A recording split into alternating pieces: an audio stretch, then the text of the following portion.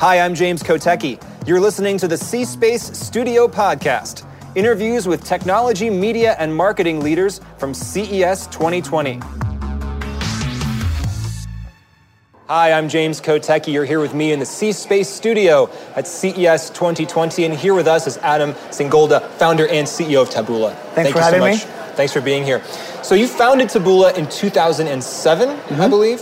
So what was the company then, and how do you define the company now?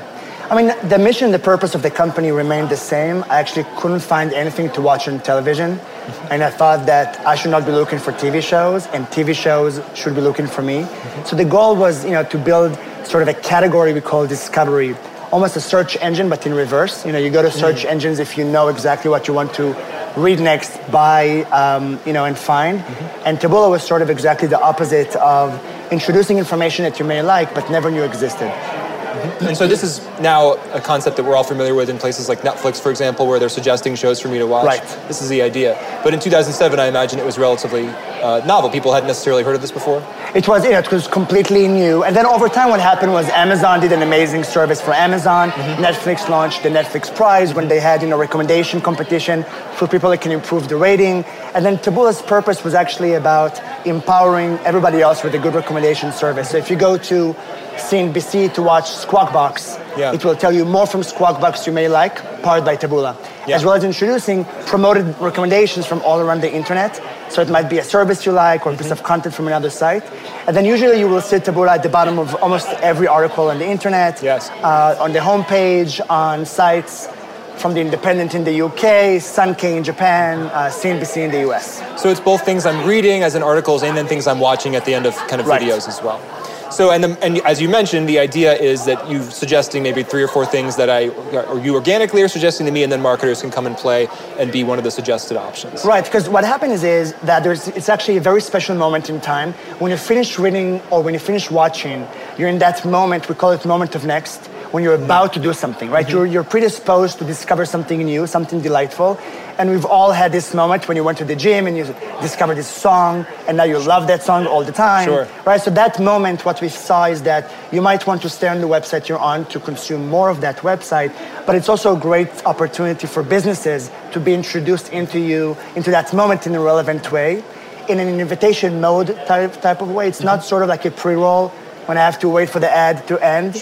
It's more about in the feed. So you read an article and there's a feed that never ends, that every 5th or 10th card might be promoted by a brand. And how do consumers react to this, especially the fact that there's some advertising in there? At this point in 2020, are they all pretty much used to the fact that some of those are going to be promoted choices? I mean, look, I always say that if you ask me if I would want Instagram with ads or without ads, I would choose with ads. And I think this is a good example for a company that created an experience that ads are just improving the overall product. And I want to think Taboola is doing similar things. When you go to a website, the content of that website might be exactly what you want, but the universe is even greater, right? So if I can discover Mavic Pro by DJI as a consumer article on CNET, that is great for me as a consumer. So I think people like to scroll. It's a good, experience for consumers, and they want relevance. They want something that can be, insightful, and also, you only have 24 hours a day, right? So if I have a minute of your time and I can make it better, then users love it. So it's more about just, is it relevant for me, and is the experience great? And that's something that we care a lot about. So do you see a distinction between advertising and content, or is that blurry, and is that even the right way to ask the question?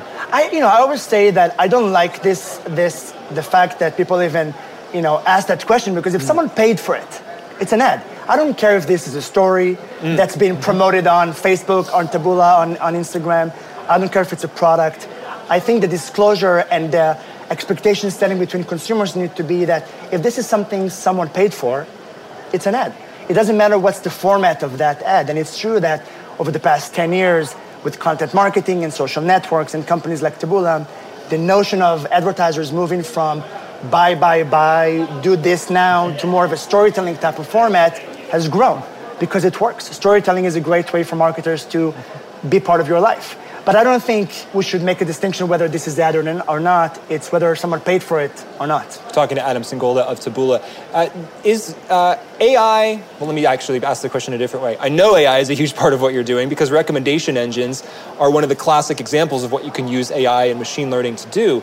starting from 2007 and going to 2020, I mean, what a massive shift in ability to do things, massive shifts in the amount of data that's available. I don't even know where to start with this question really, but what's your take on AI? Where are we today? What kinds of things can you do in 2020 that might surprise people? I mean, so there's a bunch of ways to answer that question. One, I think AI is a complete revolution in the sense that deep learning and investing in that can really help to make the world more personalized and more relevant for consumers. So there's a lot of goodness in this. I don't think AI replaces people. I think it's more of a way to combine machine and man in a sense that they can work together to create better things. Taboola is now, we're very proud of that. We're the second largest deep learning shop in Israel, most desirable place for engineers to work for. And it means that we can invest in our product and make it more relevant. And I think, AI can win someone in a poker game, but it will never create the game, right? So when you think about creativity and evolution of new things that might exist tomorrow but don't exist today, this is not for AI. This is for creative people. And I think that AI can give us suggestions and ideas and give us feedback loop of data, but this is sort of like where I see this is going. Do you see AI as part of the creative process for actually making the ad or the content itself? I think it's more about suggesting things that I should use, allow me to do A/B testing of different things. I'll give you an example. We have advertisers and publishers that through Taboola and A/B testing and AI learned things about their own business that were completely counterintuitive to them. Okay. Right, so we had a wine advertiser, someone that wanted people to buy wine. That to begin with, they said, we'd like to target people that read about wine. And what they found is that actually their most passionate audience and clients are people that read about running and PlayStation. Right, so had nothing to do with what they thought they should target to begin with, which just makes you think about the whole notion of segmentation and targeting and how we should be more open-minded to data, feeding us with what truly matters to our business. We had another situation of a newspaper that has been around for 40 years, and we were able to tell them that people that read things on their website, when they leave their site, they're reading about family and kids. Okay. And the chief editor said, Adam, with all due respect, we know our business. I don't think people that come to read our newspaper like family and kids topics. And they launched a new section on their site about family and kids, and thanks to that, they found growth. So this is where I see the combination of humanity and AI driving growth versus one replacing another. Another major emergent theme, and it has been for the last several years, is voice and voice interfaces. Taboola sounds to me like a very visual interface where I'm going on screens and looking at different things I can select. Does voice play into your strategy? Does it keep you up at night? Are you doing something with that? So we launched a business called Taboola News, which is essentially taking our publisher partnerships that we have in 50 markets around the world into sort of the physical world. So we're now partnering with OEM companies that sell devices, phone, PCs. So we're starting with physical devices, airports. If you go to Newark and you buy a burger and a drink, you have this iPad over there that you can buy things. There's a button called News. That's Taboola feed that brings news into airports. Wow. So we do invest in the physical world and try to bring news as a service outside of the open web. We're yet to investing in voice. I think it's relatively still early. So we're monitoring that. But I think for now, it's more about growing that category and less about monetizing or things like that. So we're looking into it, but not as a high priority just yet. And is 5G a major part of where your thought process is going as we look at 5G, the ability to provide just more streaming content, more and more data into people's homes and lives? Yeah, I mean, in the sense that, first of all, faster internet proves to be better for consumers, better for journalism. So faster is better from an incremental standpoint. To me, what's exciting is the unknown, right? So, when the fast internet and broadband came for the first time, Spotify was born. YouTube was born, right? Yeah. So things that we did not imagine back then that today are obvious for you to stream music in your device. So to me, it's about, will we see new augmented reality formats? Will we see robotics evolve in a new way? Autonomous cars, autonomous drones. So I think more about new things that have yet to be invented. Does your own technology surprise you with the things that it recommends to you personally?